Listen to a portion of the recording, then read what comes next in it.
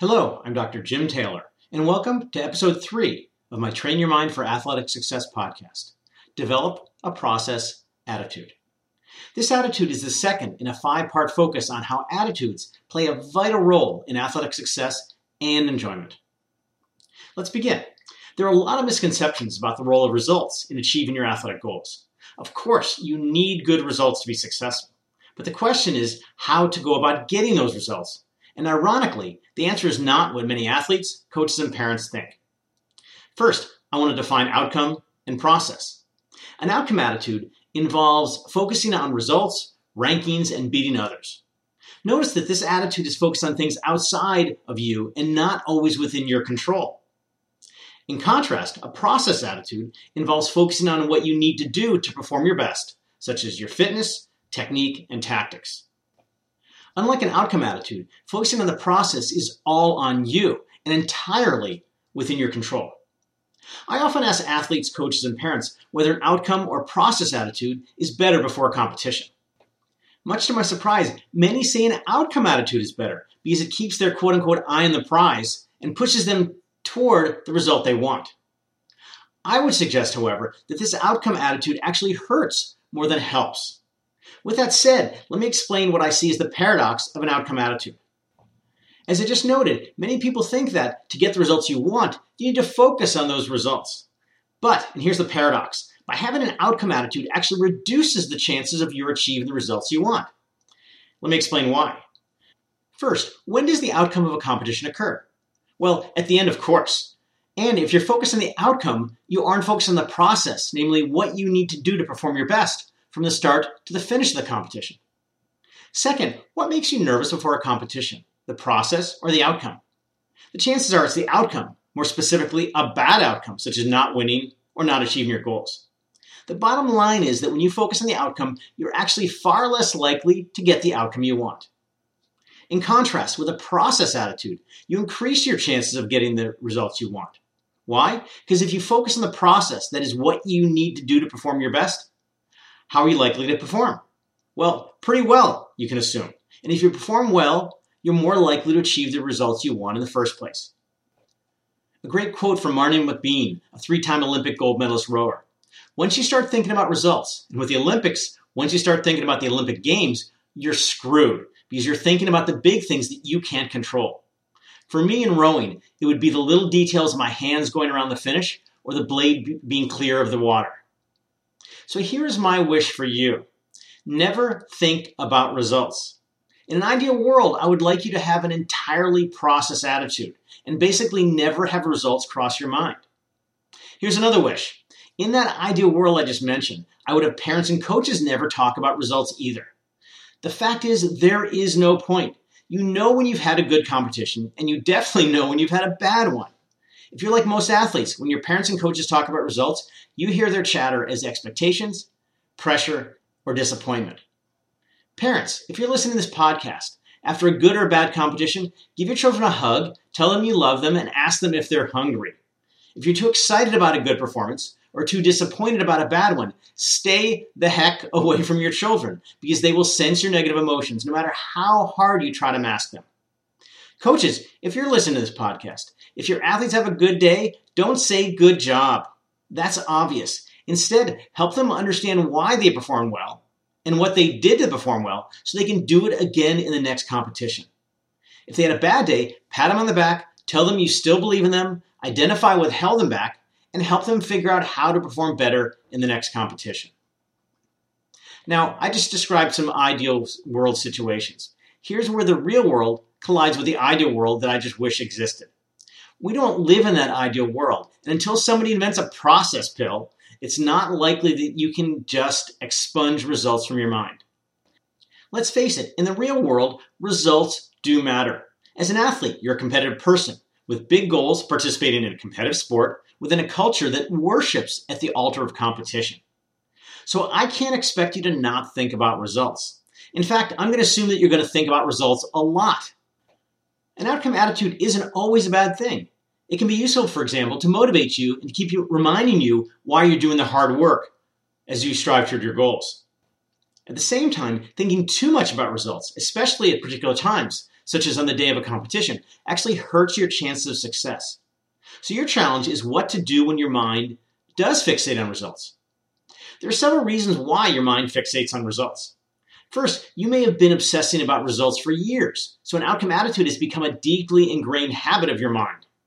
Moreover, this way of thinking has become hardwired into your brain's physiology now. Second, your world around you, that is your coaches, parents, family, friends, supporters, and fans, may be continuing to communicate messages about results. For example, how often do you hear from well-meaning people, "You're going to win today," or "I just know you're going to get a medal"? It's difficult to think differently when you're constantly bombarded by messages about results. From Kelly Slater, the 11-time world surfing champion. When you're not worried about the outcome, that's when you can discover things about yourself. This shift from outcome attitude to process attitude requires that you make a fundamental change in your relationship to results and the role it plays in your athletic life. In doing so, you alter your attitude toward results, and as a consequence, change the way results impact how you think, feel, and perform in your sport. In a way, making this change from outcome to process is just like retraining a bad technical habit you developed. It involves commitment, effort, persistence, and patience. Here's a process you can go through to help you move from an outcome attitude to a process attitude. First, you must understand why you're making the shift. As I hope I've convinced you so far, an outcome attitude hurts your sports efforts in many ways, including the ways you think about, the emotions you experience, how you react to, and ultimately how you perform in competitions. In contrast, a process attitude will directly help you perform your best and achieve your athletic goals by producing thinking, emotions, and reactions that encourage quality performances. If you really believe these differences, it will provide you with a clear rationale and a strong incentive to make this shift from an outcome attitude to a process attitude. Your outcome attitude probably arises and influences you in common situations, such as before competitions. These times are those forks in the road that I've discussed previously. You can't take a different road if you don't see the fork. You should have your mental quote-unquote radar on when you're approaching these situations in which your outcome attitude is most likely to get activated. With this recognition, you'll be in a position to make the positive shift from outcome attitude to process attitude. Now, it'd be great if I could just tell you to not think about results and you would stop your outcome attitude. But that just wouldn't work. In fact, the more I tell you, don't think about results, the more you're going to think about results. Here's another way to understand it. I don't want you to think about a pink elephant. What'd you just think about? Well, the pink elephant, of course. If I keep repeating, don't think about a pink elephant, don't think about a pink elephant, don't think about a pink elephant, you will continue to think about that pink elephant despite the fact that I'm telling you not to think about the pink elephant. In fact, will gain a hold in your mind that will be difficult to let go of. So, it's basically impossible to not think about something that's important to you. Instead, the solution is to think about something else, because we as humans are incapable of thinking about two things at once. Let's try a variation of the pink elephant scenario. I want you to think about a blue hippo. What'd you think about? Well, the blue hippo, obviously. Now, what did you not think about? Gee, the pink elephant. Now, wasn't that easy? Of course, it's easier making the shift from pink elephant to blue hippo than from outcome attitude to process attitude. But the basic path is the same. When your outcome attitude begins to take control of your thinking, you must first recognize it and then consciously make the change from an outcome attitude to a process attitude, just like from the pink elephant to the blue hippo. Also, as I just discussed, a part of the challenge of letting go of an outcome attitude and embracing a process attitude involves resisting the forces that exist in your world that keep you preoccupied with results. You should identify the people, for example, parents and coaches, groups such as your team and your school, and cultural forces like social media that keep pulling you toward an outcome attitude. Your goal is to remove or ignore these messages. Now, let's be realistic. This can be challenging because you can't just change your parents or your coaches. You can't readily find another team or school. And let's be realistic, you're not going to stop following social media altogether. There are, however, a few things you can do. First, ask your parents and coaches to stop talking about results while explaining why it will help you get the results they want. Second, realize that everyone associated with your team who is focusing on results is making a well-intentioned, though clearly misguided effort to support you. They mean well. So instead of paying attention to the obvious messages about results you're getting from people, it's better to focus on their underlying messages, most notably how much they want you to succeed and how much they're trying to support you. Third, do your best to stay away from social media that emphasizes results. For example, websites that provide results, rankings, and statistics. The bottom line is that the more you can reduce the messages that reinforce your outcome attitude, the easier it will be to make that shift to a process attitude. Like any sort of change, making the shift from outcome attitude to process attitude requires commitment, effort, time, perseverance, and patience. At first, it will be a real struggle because you're pushing against years of approaching your sport in a certain way and hearing particular messages about your sport from others. These ways have become deeply entrenched in your psyche to the point where they're deeply ingrained habits and knee-jerk reactions when you enter the competitive arena. But just like retraining a bad technical habit, the more you make the shift and see its benefits, the easier it will become. In time, you will retrain your old and unproductive outcome attitude into a new and very helpful process attitude that will serve you well before and during competitions. From Brandon Slay, an Olympic wrestling gold medalist, I love wrestling and the process behind it. I love getting better every day, making myself the best wrestler and person I can possibly be. To me, it wasn't about the medals or the glory or the accolades. It was about just my love for the sport and everything surrounding it. Whether I won or lost didn't matter. All that mattered was whether I gave it my best effort. Here's a final tip to help you make that transition from outcome attitude to process attitude. When you love your sport, it's easy to go down the dark roads of time.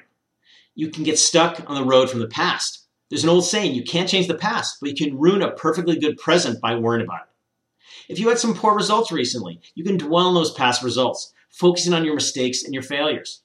You will feel a wide range of unpleasant emotions, including disappointment, frustration, and even regret. These emotions not only make you feel bad, but they also hurt your motivation, your confidence, your intensity, and your focus. The fact is, carrying the past around on your shoulders, whether after a poor or a good performance, directly interferes with your having the psychology and physiology necessary to perform your best in the present. The future, in turn, is no better place to dwell than the past. You think about what might happen, whether good or bad. The future brings the weight of expectation. An outcome attitude can take hold of you, in which you focus on the results you want, worry about whether you can achieve them, and feel fear about the consequences of not achieving them, that is, failing. The future not only distracts you from doing your best in the present, but also, like the past, creates a psychology and physiology that makes a successful future less likely. An attitude that focuses on the present sets the stage for you to be totally prepared to perform your best. Here's a simple question to ask yourself if you start to go down the roads of the past or future. What do I need to do now? Let me repeat that. What do I need to do now? This question is really powerful for several reasons. First, it pulls your mind away from the past or the future and directs it onto the present. Second, it encourages you to focus on what actions you can take in the present to prepare to perform your best. Third, this quote-unquote action orientation will give you confidence and energize you because you are not carrying the weight of the past or future on your shoulders, and you're taking steps you have control over that will totally prepare you to perform your best now in the present. I'm Dr. Jim Taylor, and thanks for listening to Episode 3 of Train Your Mind for Athletic Success. Be on the lookout for Episode 4 in the near future.